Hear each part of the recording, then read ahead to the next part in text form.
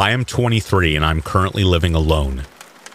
Sleep paralysis and night terrors are so common for me to the point that I can recognize them instantly and break free from them on my own. But a few nights ago, I experienced something very different. A few nights ago, I woke in the middle of the night.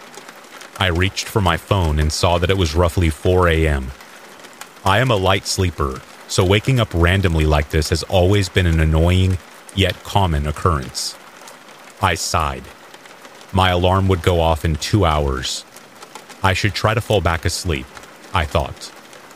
I kept telling myself to stop trying so hard. Let the sleep come to you. I even attempted meditation. But the more I did, the more I began to feel my brain inevitably waking up, uncontrollably racing through all the tasks that I needed to get done the next day. I accepted this fact and decided I should at least rest my eyes. I curled up on my side, on one half of my queen-sized bed, facing the edge of the bed.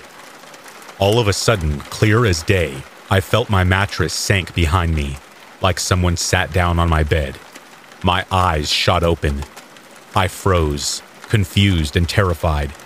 I felt that sinking spot in the mattress shifted and heard the sheets shuffled as the person was dragging themselves across my bed behind me.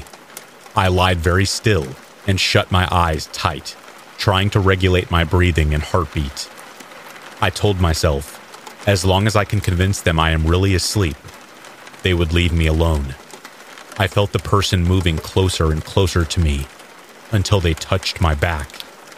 I did everything to hold in a gasp. I didn't dare open my eyes because I feared what I would come face to face with. I could almost picture a haunting face leaning over mine, and I did not want to witness that. As if they've made sure I was really asleep, they retrieved. I let out a sigh of relief disguised as one of those grunts you make when you're sleeping. I could still feel them sitting on my bed behind me. I slowly opened my eyes, but I didn't move another muscle. Trying not to move my head and neck, I looked around the room with my very limited field of vision. It's not real, I thought. I was just dreaming. I was sure because I knew if it was an actual intruder, I wouldn't have reacted the way I did, and I wouldn't have tried to pretend to sleep. I would most likely put up a fight, try to escape or scream for help. But why is that spot on my bed behind me still sunken in? I looked at the room again. From what I could see, my room looked exactly like the way it should. You know how when you recall a dream that you had which took place in your room would always look a bit off in your dreams?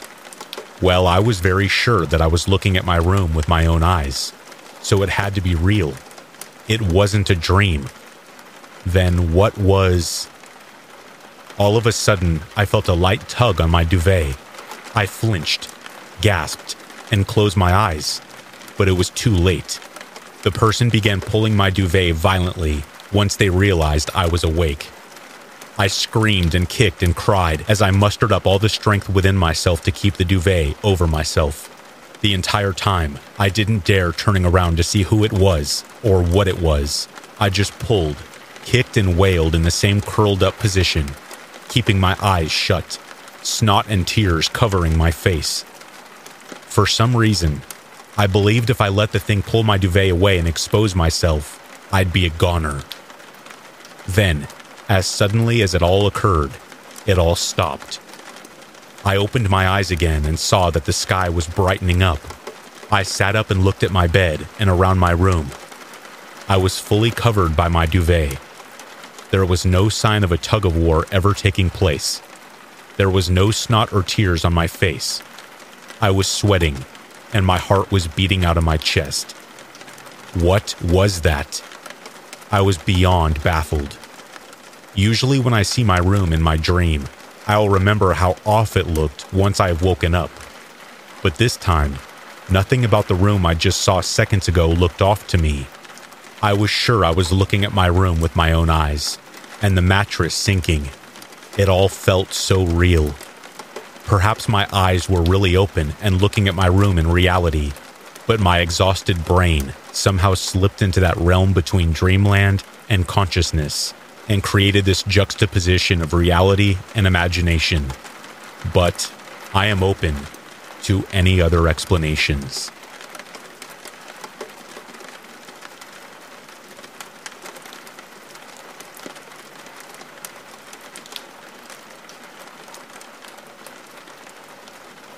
I made a best friend in high school named Ayla. Ayla and I were super close, and we are still friends today. I just wanted to introduce her, as she is an essential character in this story. She was 1 year behind me in high school, and when I graduated, I decided to take a gap year before I went to college so that I could help her finish out and be there for her. Her mother regularly left her all by herself in a big empty house, so I invited her to spend the night at my house almost every other weekend. This story is one of those times. It was a Friday night, and Ayla and I had made our usual plans that weekend for after she was finished with marching band that evening, around 9 p.m. She texted me to come to the school to pick her up, and when I arrived, she got in the car. I remember she looked rather sad, as opposed to her usually upbeat, silly self, so I asked what was wrong. Her mom had said she was not going to be home for another 3 weeks, after she had promised she was coming home the next weekend. Obviously, Ayla was very disappointed. I asked her what she would like to do, and Ayla said she would really like to see her mother's best friend, who lived about 4 streets away from my house. It was around 10 p.m. at this point, and I was a little bit hesitant to drop by unannounced, because she may not even be home. Ayla did not have her phone number, and I lived in a bad part of town. But Ayla was so insistent, so we drove to her house. This person was like an aunt to her. We arrived on her aunt's road about 10 minutes later, and there was no place to park, so I decided to park on some gravel at the side of the road on the corner so that I was not in the way of incoming traffic. The gravel section was around a block away from her aunt's house, so we had to walk to get there. We began the short walk, and I got this really uneasy feeling like something was not right about the place. Even though we lived in a bad neighborhood, you could usually hear cars driving by, people shouting, and dogs barking, even that late at night. On this night, you could hear none of those things. The street was dark and quiet, save for a single light about 50 feet from the entrance to her aunt's home. The house is one of those places that is a single story, has no front porch so that the door is flat against the house, and has a long sidewalk to the entrance. I told Ayla I felt really uneasy, and she chalked it up to me being jumpy as usual. Can you blame me with the neighborhood I lived in? I decided not to push it, and she was already feeling down. When we got to the door, Ayla knocked a few times and rang the doorbell. She knocked and rang several times for about 10 minutes, and I said that her aunt probably wasn't home if she didn't answer after the first set of knocks. Ayla sighed and decided I was probably right, so we started walking to the car. As we turned around, Ayla and I noticed a short figure wandering into the orange glow of the single streetlight 50 feet away. He was what looked like to be a cross between a man and a child, about 4 feet tall, with a really muscular chest and arms, scrawny, but with scrawny pencil legs. He was very disproportionate. His head and features were obscured in a sort of blur, other than his clothing, and neither of us could make out exactly how old he was. Walking is not a very good way of describing how he moved. He sort of swayed with his shoulders in big, slow, jerky, and dramatic movements, letting his arms that were too long and muscular for his body flop beside him and pausing in between strides. He stopped beneath the light. We stood in shock for about 30 seconds, and it was not until I urged Ayla to hurry to the car that the short man started to run straight towards us. He was fast, and his swaying, jerky movements became swift, flinging arms that flung violently into the air as he ran, and Ayla and I screamed and took off as fast as we could go. I remember hearing the pounding of his feet behind us when I flung myself into the driver's seat, starting the ignition and locking all the doors. I was so scared I couldn't get myself to start driving away because my hands were shaking so badly, and Ayla shouted, "He's gone!" And he was, vanished without a trace. I glanced out the rearview mirror, and where before he had been 10 feet or less behind us, there was no longer a man. The street was quiet once again. That prompted me to move again, and I threw the car into drive and took off around the corner towards my house. We got there. We just sat for a few minutes and then went inside and tried to figure out what just happened. At that time, we decided it was probably an addict and tried to forget about it as best we could. But it was by far one of the scariest things that's ever happened to us.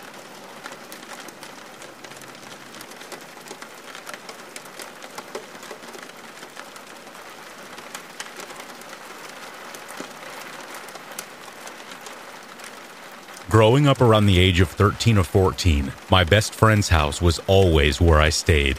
Spent years practically living in her little trailer for the entire summer. I remember one winter, the year was rough, and we got around 6 inches of snow during winter break. Of course, I was determined to spend the time off of school at my friend's place, and it wasn't surprising when I ended up stuck there for a few days, due to the amount of ice and snow covering the roads. The cold weather made for a day of cozy hot chocolate, movies, crafting, and the most important thing, a wood-burning furnace. Me and my friend had just finished up making some crafts, and as such, night fell on the sky.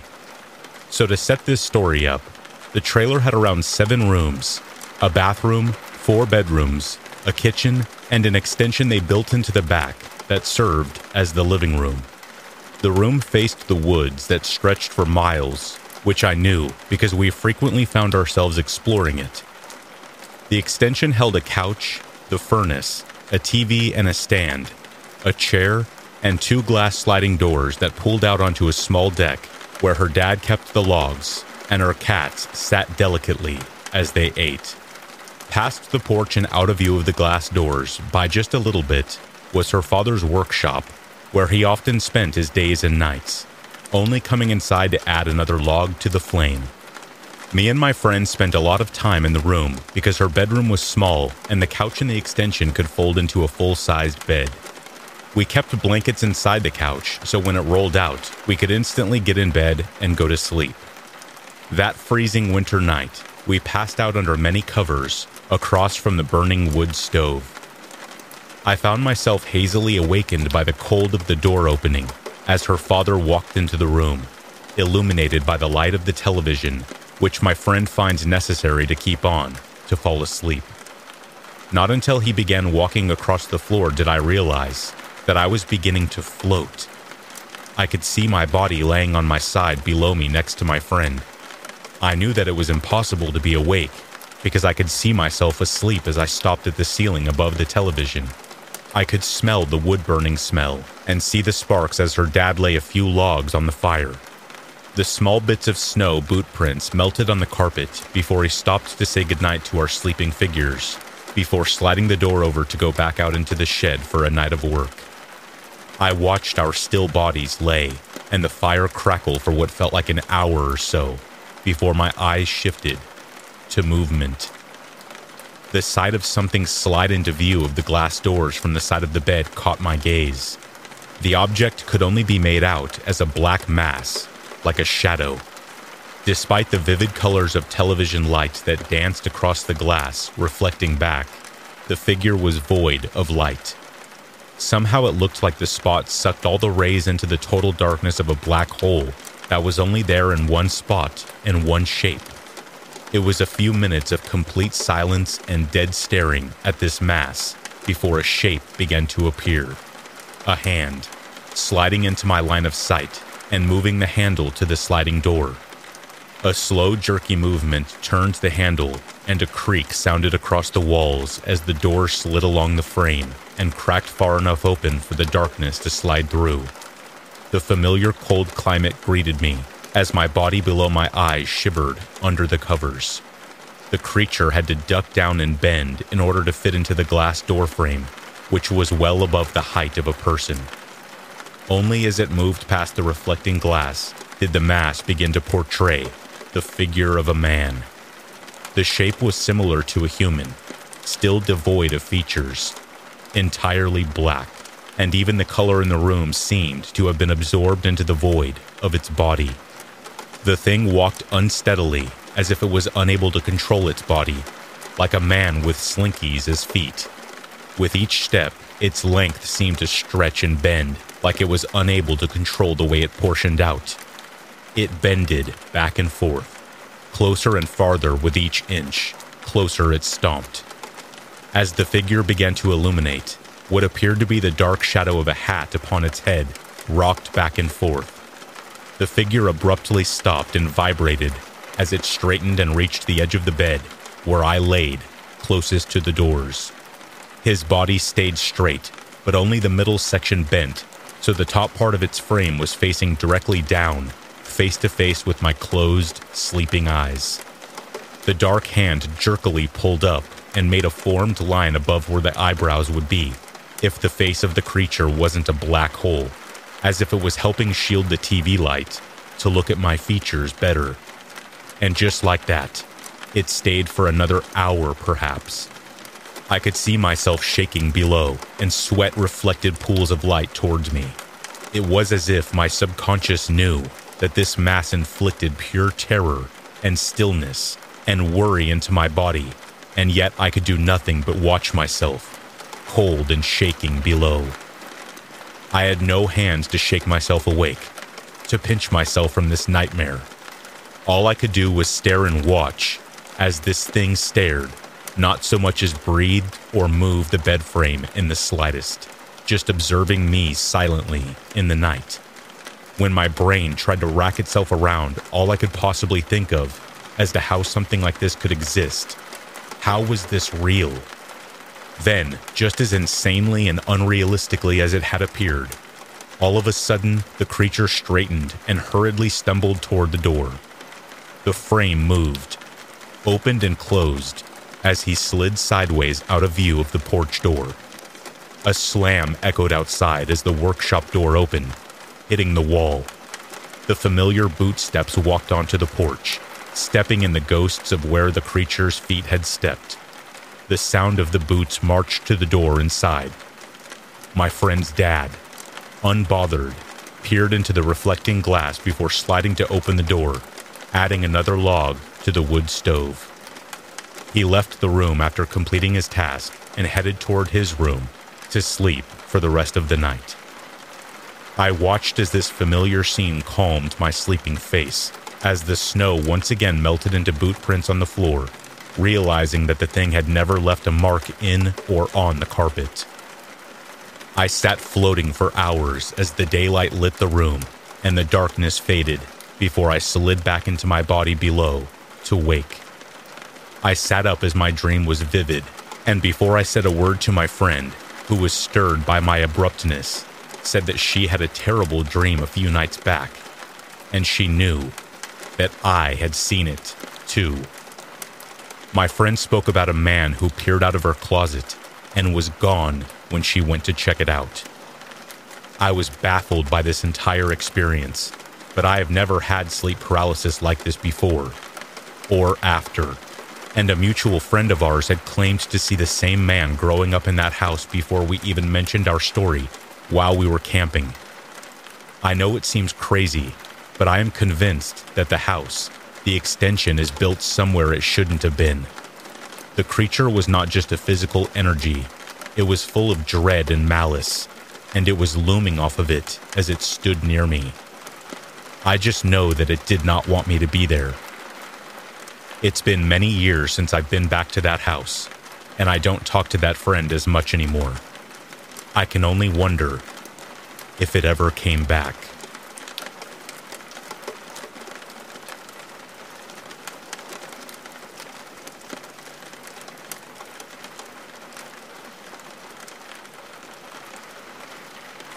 This was over a year or two ago. I'm young, living in Southern California, in the San Diego area, and live with my family, including my older sister. We'll call her Eliza. We had a cousin, who we'll call Jerry, visiting us from out of country, and as he and my sister are particularly close due to them being closer in age, she took it upon herself to be his tour guide, since he hadn't been to California since he was a small child, Eliza and Jerry are big fans of pop culture, particularly pop music. There was a fairly famous pop singer performing in Los Angeles, which is a bit of a ways away from where we live. Eliza was a particularly big fan, and she actually bought tickets specifically for Jerry and her so they could go during the visit. At first, I was a bit salty that I wasn't included in the invite, since I am somewhat of a fan too. But whatever. Not wanting to miss out on a fun day trip, I decided to invite two of my close friends, who we'll call Savannah and Eric, who were something of a couple at the time. I don't have my license, but both of them do, so that way once Jerry and Eliza go to the show, we could still drive around and do whatever. My sister drove the five of us to Los Angeles. She and Jerry in the front, with Savannah, Eric and me in the back. Despite being a casual fan of the artist they were going to see, Eliza and Jerry played the artist on repeat the entire time we drove. With traffic, it easily was a 3-hour trip. Mind you, the artist only had like 3 albums out at the time, and one of them was very loud and a bit depressing. My friends and I tend to like softer, more rock-type music, so you can assume we got tired of this pretty quickly. Not only that, but both Eliza and Jerry felt the need to screech the lyrics out the whole time, and unfortunately, neither of them had the most pleasant voice. Once we got in Los Angeles, around noon, we were all hungry and in need of a restroom. Being in Los Angeles, it's hard to find available, clean restrooms to use whenever. I suspect it's due to the constant use of the homeless, and thus many places aren't open to the public or available to use without purchasing something. So not only was the constant need to find restrooms a bit frustrating, but finding food we could all agree on was also adding to the stress. Jerry had never tried ramen before, since traditional Japanese food isn't easily found where he lives, so we did our best to accommodate him. However, Eliza is staunchly gluten-free due to health problems, and Savannah has a severe peanut allergy, which caused us to have a little trouble finding somewhere we could all eat. These aspects aren't necessarily key to this story, but I want to build up the chain of events that led to my mood and later actions. Jerry and Eliza were totally in their own world, likely getting pumped for the show later that night. Eliza would ignore whatever my friends and I requested we do during our time there, and definitely played up the "I'm older than you and therefore what I say goes" card with me. So at this point, I was already getting pretty sick of being around her and Jerry, and couldn't wait to drop them off at the show to be rid of them for a while, so just my friends and I could hang out. Once we dropped the two of them off, the rest of the night was fun, just as it always is when the three of us hang out. We went to Santa Monica and watched the sunset, walked around a bit, and by the time we started getting hungry, we checked out Yelp and found a burger place that looked amazing and was well suited for our tight budget. I don't go to LA often, so when we pulled up the directions and got there, I wasn't aware of which part we exactly were in. We were looking to park, but a group of what seemed to be gang members stood in front of the spot we were going to park and started approaching the car and putting their hands on the exterior while looking into the window. Eric was driving and said something to the effect of, "You guys fine with parking here?" Not fine with parking there. Both Eliza and I told him we needed to pack it up and find somewhere else. I have always been extra cautious, especially in LA, since I've had a few other unsavory experiences, including the time a man followed me and my friend into our car, and we had to shove him out. So there was no way I felt good about parking there. So we drove a few blocks, starving and ready to just forget it, until we found a clear spot in a well-populated area. The food was great, and all was well, aside from the bunches of homeless people I saw around me. Pretty common in any part of LA you find yourself in. I didn't even realize that we had been in the heart of Skid Row. Once we made our way over, though, we discovered that the place we wanted to eat was in the midst of Skid Row. For those who don't know, Skid Row is a neighborhood in downtown Los Angeles that extends about 50 city blocks and is mostly home to the homeless, There are also a lot of dealers and ladies of the night that hang around there too. We were walking back to our car, and I looked up to one of the taller buildings along the block, and the sign at the side of the top of the building read, Hotel Cecil, low weekly rates, 700 rooms. The Cecil Hotel could be a post in and of itself, but in short, it's an old hotel that briefly was in its prime back in the 20s and 30s. But as the Depression struck, the hotel and its ambiance went down with it. It had been known for housing some of society's unsavory, such as the homeless and those in the drug and sex industry, along with a few infamous guests, such as the Night Stalker, Richard Ramirez. It's supposed to be vacant as of now, but as far as I could see, I'm pretty sure there was ongoing activity within the building and around it. Squatters, I'm assuming. I don't believe in the paranormal or anything like that, but I can definitely confirm the unanimous thought that the place gives off really sketchy, creepy vibes. Once I realized that's where we were, my friends and I booked it to the car. On the other side of the street, we saw people looking into another parked car, and they looked our way once we approached the area. But thankfully, we took off in time. Thankfully, nothing happened to us there, but naturally, I was on edge a bit after that.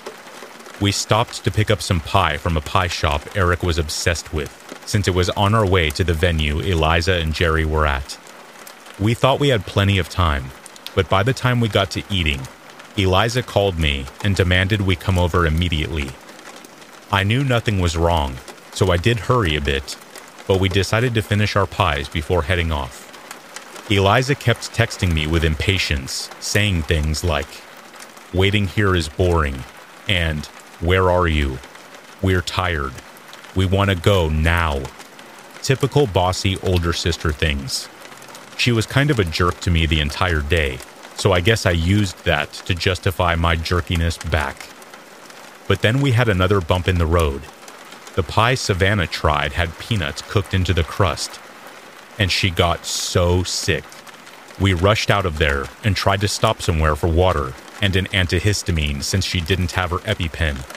She started feeling a bit better, but she was still really sick, and I was really stressed and worried. Once we got to the venue, Eliza and Jerry took forever to come out. I guess they started waiting to see if they could meet the artist as she came out. Once they finally came in and Eric and I shuffled to the back seat, Eliza had the nerve to yell at me for taking so long. We had to stop a few times so Savannah could throw up and rehydrate too. On top of that, Eliza and Jerry continued to play the same artist on repeat again, along with their choppy videos of the show. Oh, and of course they were singing. With Savannah sick, Eric as aloof as ever, and me stressing and on edge about everything that had happened thus far, I was ready to bang my head against the window. I know in the scheme of things, these aren't big deals, but by the time they all added up, especially my sick friend and the bad attitude of my sister, it drove me up the wall. We dropped Eric and Savannah off first, since their town was on the way before ours. It was around 1 a.m. At that point, I was sick and tired of the music and loud talking and cackling and just overall annoying conversations of my sister and cousin. I was that level of mad where you're quiet angry. So once the two left, I got out of the car and demanded that I drive home the rest of the way. Mostly so I could DJ, but also so I wouldn't have to hear them be jerks to me and talk so loudly. Eliza made a fuss about it, but ultimately, due to Jerry's cooperation, went to the back seat. Once again, I am up the wall, very on edge from this. I play my music as I drive us home, and everything seems fine. It's when I'm almost home that something happens. Our house is off the major freeway in town, though it's a bit of a lonely, desolate area. To get to our place, you have to pass a hilltop with other houses on it and make a turn around it to get to our neighborhood. There's a cemented patch of grass between a stretch of concrete between the hill and the turn that's used as a divider between oncoming and ongoing traffic. As I'm approaching, coming up to make the turn around the hill, on my left I see something that's creeped me out and been on my mind ever since. At this point it's like 1:45 or 2 o'clock a.m. This area isn't too busy this late at night, or this early in the morning, I guess you could say. On the grass divider and along the cement, there are people lined along the thinner cement part of the divider, and on the grass patch, a small crowd of people. There were at least 15 people, and they were all wearing white. I could see them perfectly with my lights on and the brightness of their clothes. And they were moving around, almost doing a jig when I came up. But as I was driving next to them, unable to take my eyes off of them, they started raising their voices and all talking at once. I could hear it through the window and over my music, and they started sprinting towards me, trying to get my attention and following along as I pulled to the right to make my turn. They literally were following me and talking at us. It was the most bizarre, creepy thing. I can't say for sure, but they were dressed similarly to KKK members, though I'm not too sure if that's what they were. And I'm obviously having a WTF moment. I didn't have a clue about what I saw, but I knew I did see something. I scream and panic and ask Eliza and Jerry if they saw, and of course, they had been dozing off and groggily said no. But I know I saw, whatever they were. Some of their faces weren't covered, and I know I saw a man with a mustache, one of the many people, and they were rushing over, and I got the feeling they wanted me to stop the car or something. I know people sometimes create diversions or distractions like that for their own nefarious reasons, to target drivers, so I'm not sure what that was or what they were doing. The town I live in is small, old, and somewhat rural. We're known as one of the most conservative towns in the USA, so I guess it could have been something like the KKK, due to the way they were dressed. There are also some known observers of the occult in the area too, though not so common these days. Eliza and Jerry got irritated with me because I drove around the block past our own a few times, rather than immediately pulling into our street. I was pretty sure they weren't following anymore, but I just was so creeped out, I felt like I had to do something, just to be safe. I told our mother about this. She believed me, I think, to an extent. But I mean, it does sound really absurd. And my sister to this day claims that it never happened. She even refuses to believe or acknowledge that I was the one driving. Sometimes it makes me feel crazy, but I know at the very least, I was the one driving. She says she was, but I 100% know it was me. I am 100% positive I did see something. Some mysterious group doing who knows what. Be careful, guys.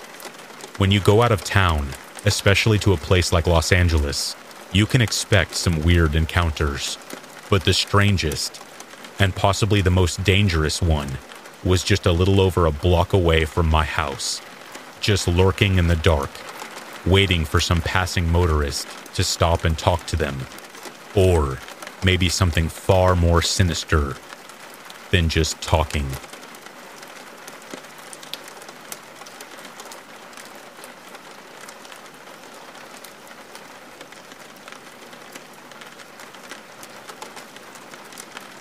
The events of this story took place around the autumn months of 2014.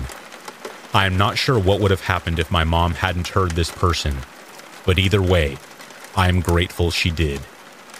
To help paint a better picture of the events I'm about to describe to you, I must briefly explain the basic layout of my home. There are 3 entrances to my home: the front, side, and the back door, which was located in what was my bedroom at the time. The back door has a glass window that allows the perfect view of our quarter-acre backyard from my room. This might not seem like much, but living in Salem, Oregon, that's as good as you're gonna get. To access the backyard, you must first walk down the driveway on the left side of the house, leaving you visible to our next-door neighbors. This is also where our brittle side door from the 1940s lies. At the end of the driveway is our garage, and to the right of that, our backyard, as unfortunately there was no gate at the time. But this incident and several others like it led to us putting up a roughly 7-foot fence. So now that you know the basic layout of my home, you're probably noticing the potential for something sinister to happen. And happen it did, my friends. But one thing is for certain, it could have gone a lot worse. This particular incident took place in the early morning hours of 2 and 3 a.m., as I've always been a hardcore insomniac. I was watching YouTube on my tablet, as most 13-year-olds do, when I'm startled by a beam of light illuminating the garage doors in my periphery. Before I even turned my head to look, I had already come to the following conclusions. 1. The familiar circular beam of light was that of a flashlight. And 2. I had a weapon under my bed that I use for target practice just in case.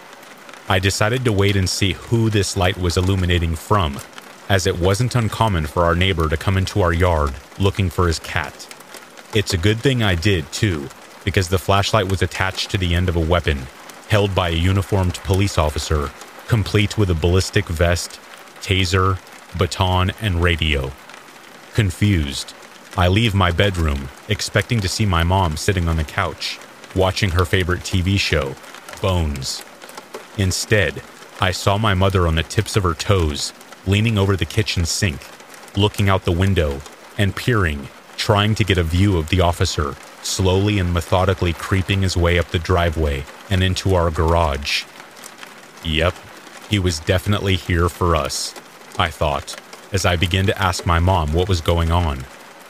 Apparently, less than 15 feet away from my bed, a homeless person, on who knows what, had snuck into our backyard and accidentally kicked our glass recycle bin, alerting my mom, who was in the basement doing laundry. My mom tells me she then looked out the basement bathroom window, where she saw the person making the kind of stance that one would, trying to balance on a board. Almost like the stance of a child would do when they are out of bed at late hours of the night, trying to be sneaky to fetch a snack. Regardless of their feeble attempts at being stealthy, my mom had seen them, and they must have caught on too, because by the time my mom went upstairs to retrieve her phone, dial 911, and an officer arrived, they were gone. The cop told us that no one was in the garage or the backyard, and I could almost feel the anxiety lift off my mother's shoulders. Even more so when the officer offered to send someone over and survey the house until sunrise. So just to clarify, yeah, someone who wasn't supposed to be here was here. And not only that, but if they had gone 1 or 2 more steps forward, there's no doubt they would have seen me, and I would have been none the wiser. You may be glad to hear that I'm much more cautious nowadays. I have since updated my arsenal. We have also installed several security cameras, a fence in the backyard, and a motion detector light.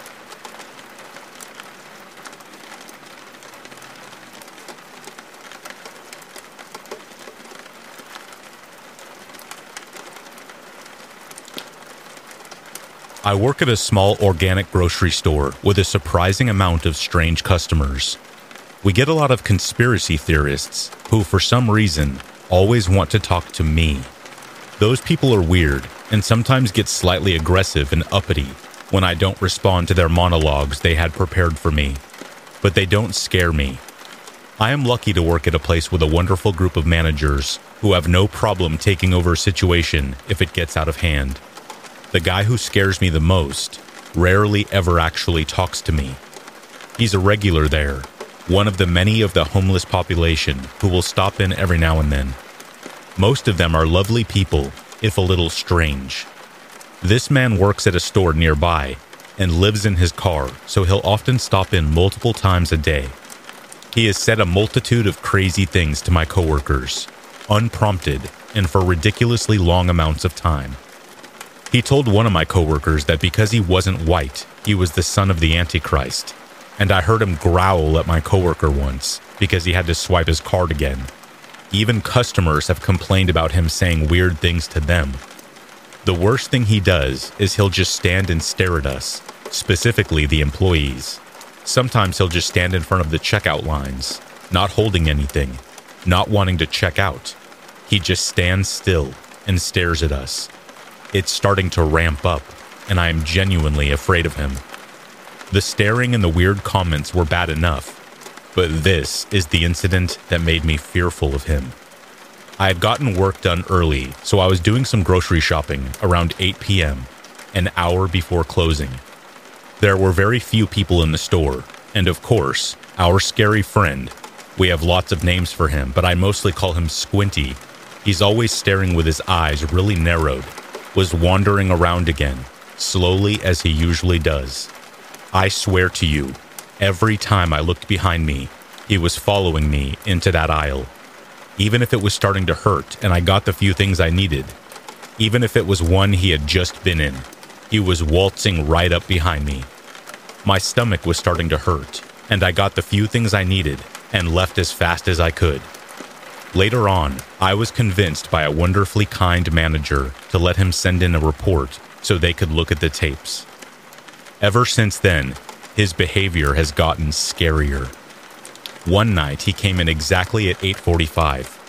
He has been coming in nearly every day for years. He knows what time we close. He also knows that I almost always close in the evenings, and I usually work several days in a row.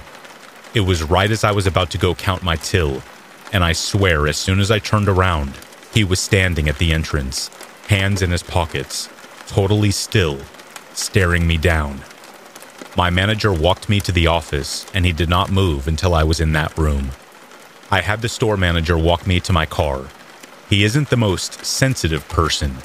He wants to see the best in everyone, oftentimes against the wishes of his employees. But even he was telling me, he never comes in this late. As I was putting things into my car, he said, "Oh, that's weird." I look up and sure enough, there he is, standing by his car and staring in my direction. Once I see him, he slowly gets in his car and just sits in it, not moving. He didn't follow me out of the parking lot, but I still took turns and back roads to make sure he didn't follow me. I was feeling pretty good this week. He didn't come in very much, and when he did, my manager would see him and tell him to go sit in the cash office before he could even lay eyes on me, then come get me when he left. I felt safe and thankful for these wonderful people.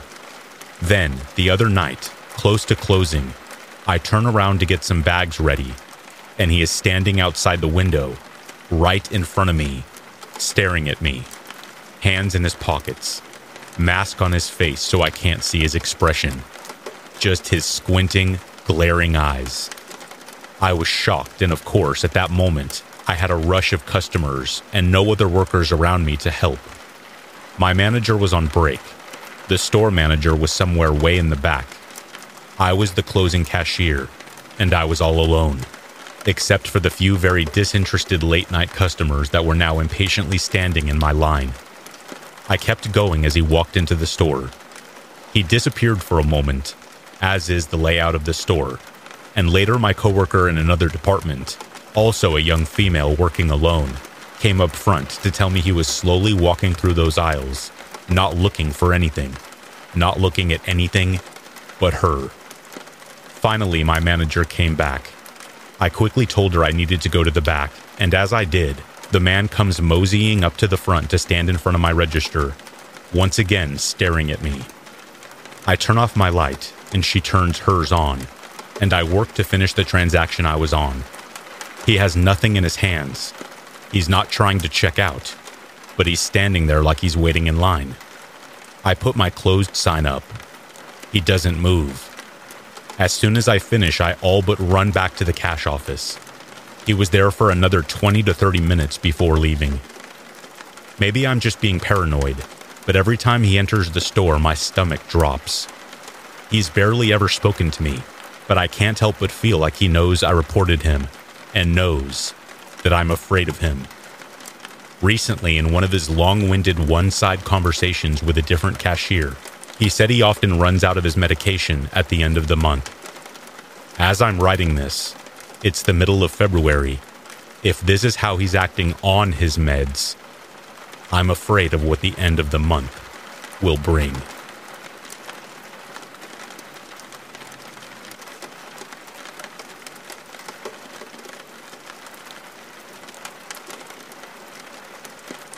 I have an aunt that lives in a haunted house. The house was built in the late 1800s. The house has a weird setup. It is technically two separate identical houses conjoined as one big house. According to my mom, the house was owned by two women that were twins, with each twin living on their own side, and each side connecting through a staircase in the attic. Legend has it, the twins had an uncle that did bad things to them, that ended in one of the twins getting pregnant and having a baby. The other twin smothered the baby, ending in both of the twins taking their lives. Weirdly, almost every family member that has had the misfortune of sleeping over at that house has left with a story to tell. To my dismay, I have on two different occasions. The summer after I graduated 8th grade, my older cousin was getting married out of state. Not all the family from our state could go, so just me and my aunt went. We had a very early flight to catch, so she figured it would be better if I spent the night at her house. I asked if I could sleep in her room. When she asked why, I was direct and told her because the house was haunted. As usual, she shrugged it off and angrily disputed that there were no ghosts. She said, "If it'll make you feel better, you can stay in my room." As night drew near, I went to the bathroom to the medicine cabinet and took sleep medicine in hopes that it would make me fall asleep before my aunt. Sure enough, it didn't. My aunt dozed off, and I lay wide awake and scared, occasionally switching my eyes from looking at the TV to glance at the hallway through the open door. A couple of hours passed, and nothing happened. I started to let my guard down and relax a little. I got a little more comfortable in the bed, and out of nowhere, the closet doorknob started frantically rotating, as if someone was trying to get out. I immediately sat up, wide awake and in panic mode. The remaining hours of the night I stayed awake, in fear, watching the closet door, not sure who or what was trying to open the closet. But to this day, I am happy nothing ever did. Years later, the summer after I graduated college, I spent the night over at her house again. Like the previous time, we were traveling out of town the next day, and my aunt figured it would be better if I spent the night at her house, so we could catch our early flight the next morning. I unhappily obliged. As we retired for the night, I headed to the room where I would be sleeping, quote unquote. It was the room down the hall from my aunt's.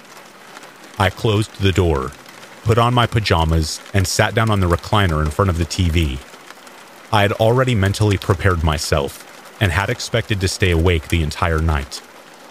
The beginning of the night, I browsed the web on my phone to pass time. A couple of hours passed, and nothing happened. As soon as the clock approached 3 a.m., I began to hear what sounded like heeled shoes walking.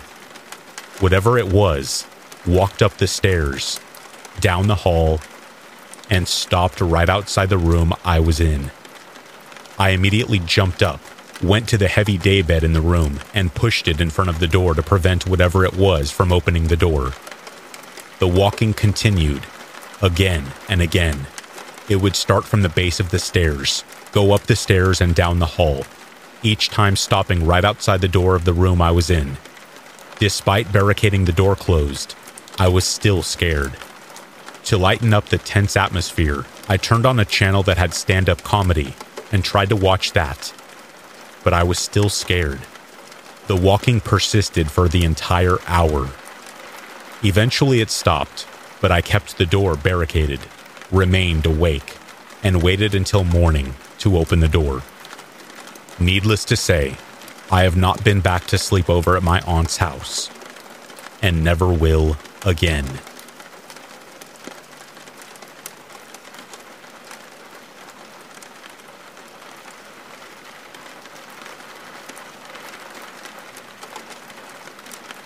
Okay, so here in the UK, we don't really have elementary schools. but the equivalents are called junior or primary schools. We go here from about 4 to 11 years old, so while I suppose they're not strictly American elementary schools, I suppose this story fits into the age bracket. Anyway, this is the scariest thing that happened to me while I was at junior school. The school I went to had a tiny playground. I think there were only about 100 kids in the entire school, so the little concrete play area was maybe only 50 meters across. It was tiny. So if something happened on the playground, every kid and supervising teacher could see it, which I suppose suited them down to the ground.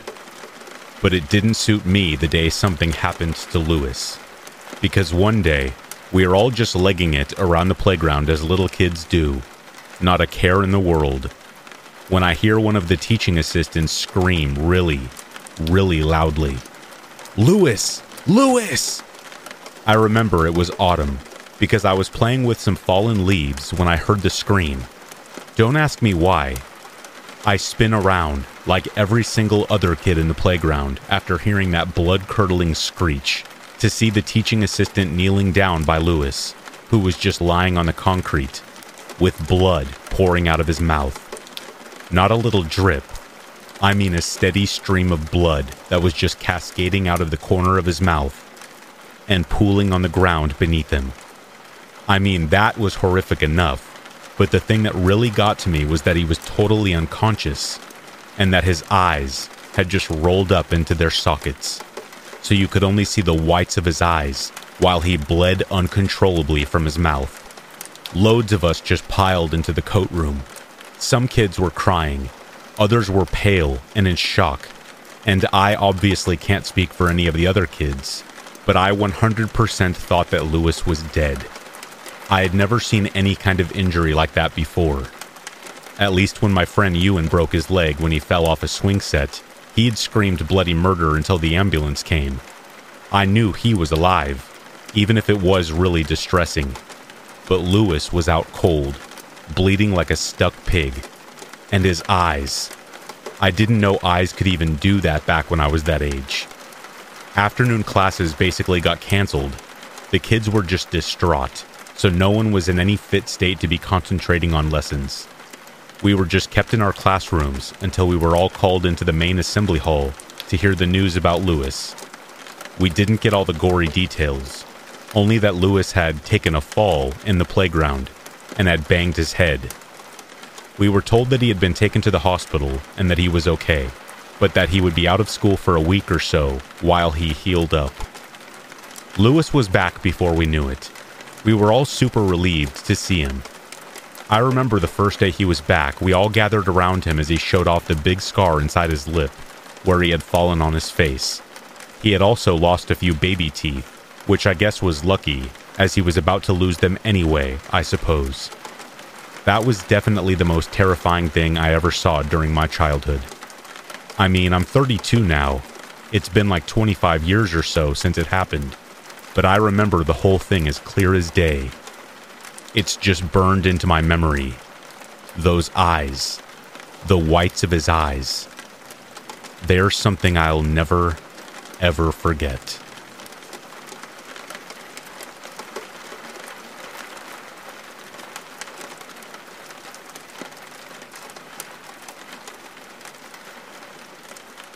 To start this story, I should mention my occupation. I am in my 30s now, and I am a journeyman electrician. I often work alone and in people's homes, so needless to say, I often find myself in rather interesting situations. I am a rather small woman, as I am only 5'2" and maybe 125 pounds. I am very aware of my limitations when it comes to physically dangerous situations, especially when it would apply as a target of just about any male. I served in the military, so I have a rudimentary knowledge of hand-to-hand combat, and I am adept, trained, and a concealed weapons permit carrier. I also had experience as a paramedic in a major city. Needless to say, I feel as prepared as someone my size and gender could possibly be for most situations. However, this situation triggered a visceral response, so I thought I would share my experience with who I refer to as the man with the mannequin legs. In the interest of privacy and simplicity, I will refer to him simply as John Doe. It starts on a Friday, almost 2 years ago. The time was 7:30 p.m. I had already worked an extremely long day and was just ready to get home. I received an emergency dispatch to an apartment complex several towns over. I grumbled as it was a Friday night. I just wanted to go home and shower. The dispatch was for a loss of power to a condo unit in one of the older lower-income buildings. There are certain home and buildings I go into which automatically trigger a certain amount of caution. Upon seeing the building, I had a gut feeling already that I would proceed with an air of caution. I don't know what it was, but for the first time in 7 years of doing this job, I had an extreme sense of anxiety and trepidation about walking into the property, thinking that I was over-exaggerating, but wanted to trust my gut feeling and be safe. I immediately texted both my office manager, my boyfriend, and my mother my GPS location with a message saying, "This is where I am. His name is John Doe. This is his address and unit number. If you don't hear from me every 20 minutes until I tell you I have left, please call me first. If I don't answer, please call the police." My company uses a dispatch software that tells them my location for every appointment. But my gut told me that I needed to make sure they knew where I was, that they needed to hear my gut feeling screaming as loudly as I could. When I rang the bell, a gruff voice of a man who smokes far too many cigarettes forcefully inquires as to who is there. I answer, stating that I'm the electrician who was dispatched. He hits the buzzer and lets me in. I walk up the stairs, and the first thing to hit me is the smell of the building. A building full of unwashed bodies, unemptied wet ashtrays, and stale alcohol. He opened his door and the smell intensified. He wore grubby, unkempt, ill-fitting clothing, stained with fluids, bodily or food in origin. His face, thin and gaunt, unshaven with dark, heavy bags under his eyes. Entering the door, I noticed a small table that was stacked with empty beer cans toting the champagne of beers. A plastic whiskey bottle went thunk off the toe of my steel-toe boots and skidded across the floor. I look up at him. Though on the skinny side, he was tall. I ask him for details regarding the loss of power, and he explains that some things work, while others don't. I won't bore you with the details, but in the end, I had to see the panel. I told him I had to go run out to my truck to grab a different screwdriver, and I went back out and got my concealed weapon, shoving it in my pants. I went back into the home with a deep breath to settle my nerves. He leads me to his bedroom as I pick my way across a sea of discarded items. We pass the kitchen, the sink stacked high with plates, unwashed with rotting food precariously balanced atop one enough, like a perverse game of Jenga. Stepping over clothing, garbage, and discarded alcohol containers. Burn marks in the carpet from someone nodding out and dropping a lit cigarette. I enter his bedroom.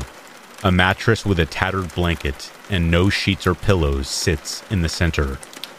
If you ask any person who regularly goes into the home of others, one of the signs that something is off with the resident is a bare mattress. I'll be honest with you, no person in their right mind sleeps without at least a fitted sheet on their bed. The furniture is all second-hand and distressed, broken in places, water-stained as if it were saved from some unknown curb, which was not sold during the estate sale. The top half of a naked, dirty mannequin, appearing as if it were stolen from an abandoned storefront of a long-dead store, lays in the bed. I trip over something as I'm making my way around the bed. Looking down, I see two things that make me take pause. The more alarming of the two happen to be a set of legs from a mannequin, carelessly hacked from the top half with what looks like to be a very dull hacksaw. A hole crudely drilled between the legs, lines drawn at the natural human joints, like a surgeon marking amputation lines on body. It's hard-molded plastic, white in color, posed on the floor like it was modeling the latest fashionable footwear. While trying not to trip, I see a dimly flashing red light coming from the ankle of my creepy host. It's a Department of Corrections GPS ankle monitor. My breath catches in my chest as my anxiety increases. He leads me to the panel, which of course had to be located in the bedroom closet. I think to myself, of course, why wouldn't it be in the bedroom closet? I have to turn my back on him to make the repairs, which makes my hair stand on end. He watches me, smoking a cigarette and sneaking to the living room often to take a swig from a brown paper bag, occasionally standing over me to view my progress. He stands behind me, his hot breath on the back of my neck. Keep in mind, I am now in a closet, working in the back corner on an electrical panel, keeping my body turned as much as possible while still being able to complete my task. Which unfortunately wasn't enough, as I didn't see him come out of the bathroom on the side obscured from my view. The apartment had one of those bathrooms with a door to the hallway and a door to the master bedroom. "What's the problem?" He rasps suddenly, making me jump. "Well, sir, your electrical panel is failing. It appears that only half of the panel is working. That is pretty common for this model at the end of its life."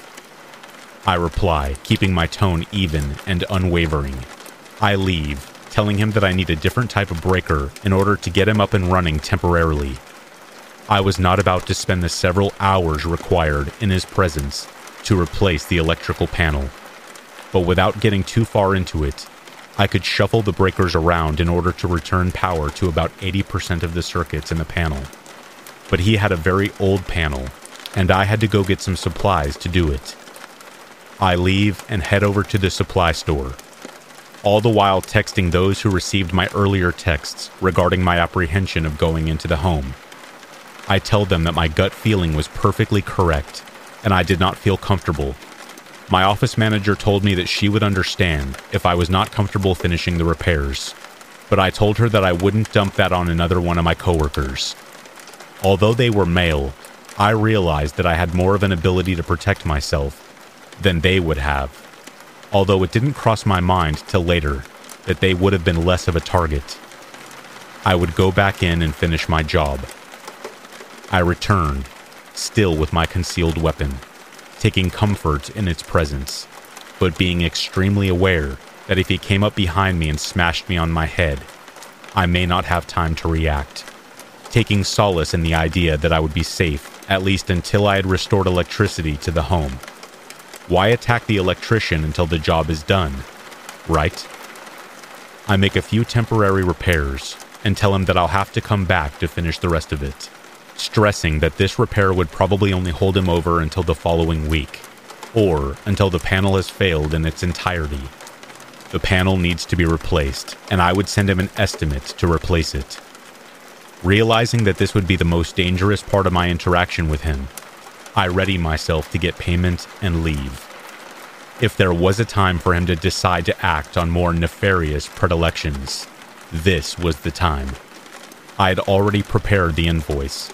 I think he notices me gripping my folding knife, my hand inside my pocket, ready with a backup in case I cannot get to my concealed weapon in time. As he had not done anything overtly threatening, I give him the benefit of the doubt, and he doesn't do anything threatening. His hands shake, and he fills out a check for the amount due. His hand shaking while holding the pencil, the kind of shakes you see in somebody who is an alcoholic or a drug addict. Again, not overtly threatening. He thanks me, all while eyeing me like a piece of meat. He watches me walk to my truck, following me to the apartment landing and to the main front door. I am almost running now, and I jump into my work truck and lock the doors. I finally breathe. I finally feel safe. Until I see him in my mirror, staring back at me from the rear section of my truck. Not threatening, just staring. I leave without finishing my paperwork and go a few blocks down. I stop and start shaking as the adrenaline slowly leaves my system. I reassure my family that I'm safe, and tell my boss that I cannot go back to that address. Within 10 minutes of leaving, the office manager contacts me and tells me that he has already booked an appointment for me to do the panel the following week.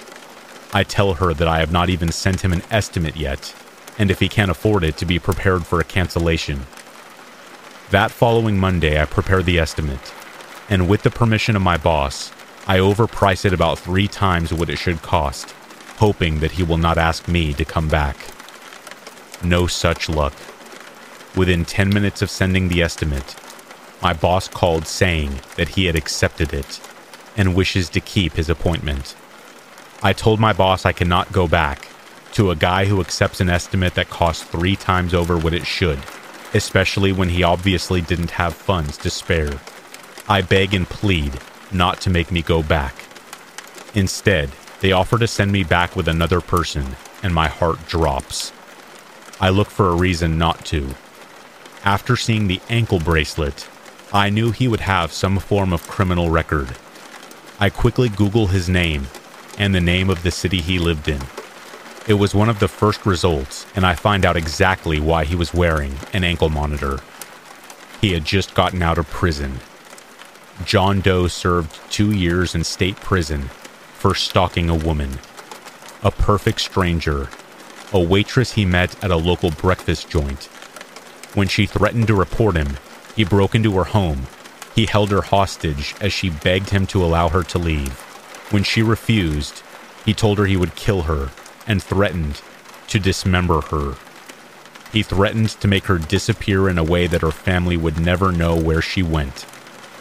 The article didn't say how it concluded, but the woman was safely able to get away, and he was arrested. He then spent 2 years in a state penitentiary and received 5 years of monitored probation. He had only been released in the last year. It took less than a year for that apartment to get in that state. My heart leapt into my chest as I realized what this man may have truly been capable of. Here I was, a small woman, in the service industry just like that waitress. Him setting up the appointment, overpriced. It was all so wrong.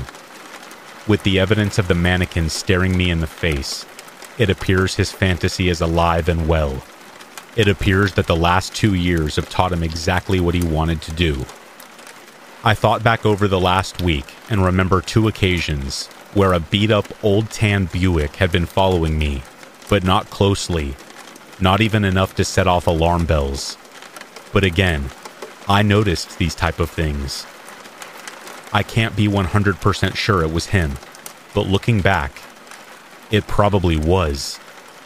It just seemed like the car would spontaneously appear and follow me between appointments, never entering the neighborhood I was going into, but would follow me onto the main streets.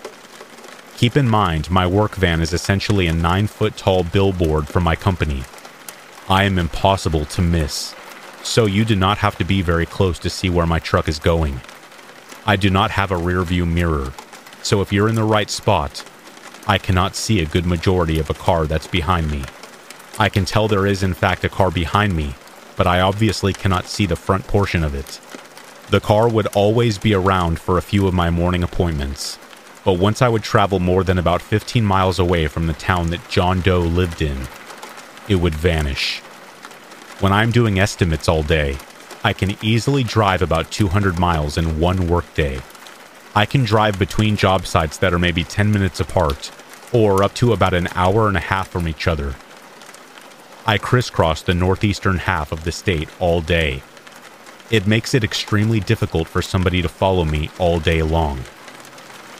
I assume he tried to find me by name, but without telling you my name, I can tell you that I have an incredibly common name, to the point where when I was in middle school, there was another girl attending the school with the same exact name, first and last. My name is so incredibly common that unless you knew me personally, you could not find me on the internet. I keep all of my security settings on social media incredibly strict, and I never post anything that will reveal my location. I even have this setting off in my phone that saves the location to a photo. I wouldn't say that I'm paranoid per se, but I learned very young what the world is actually like. that most people do not have your best interest in mind. I can thank the US Army for teaching me, but once something goes into the internet, it can never be truly deleted. I think this is why he was never able to find me, although I am sure he tried. He called my company almost daily for weeks to try to get me to go back out to work on his electrical panel. He even offered to pay me more money if I would come back. Luckily, I had shared all the information I had found with all of the office staff. I made sure a do not service was placed on his name and address. My company stood behind me and protected me, going as far as to make sure my name and photo were not on the website, that I was never tagged in any social media, and that my schedule was randomized with me never starting and finishing at the same town or anywhere near the same location. I was never booked within 10 miles of his address. Needless to say, my company never sent any technician back to the man with mannequin legs. I ended up with nothing more than a story that shows no matter how prepared you might be for a situation, you never know exactly who you're dealing with, that you should be prepared for anything and everything that can come your way. A story that stresses the importance of trusting your instincts.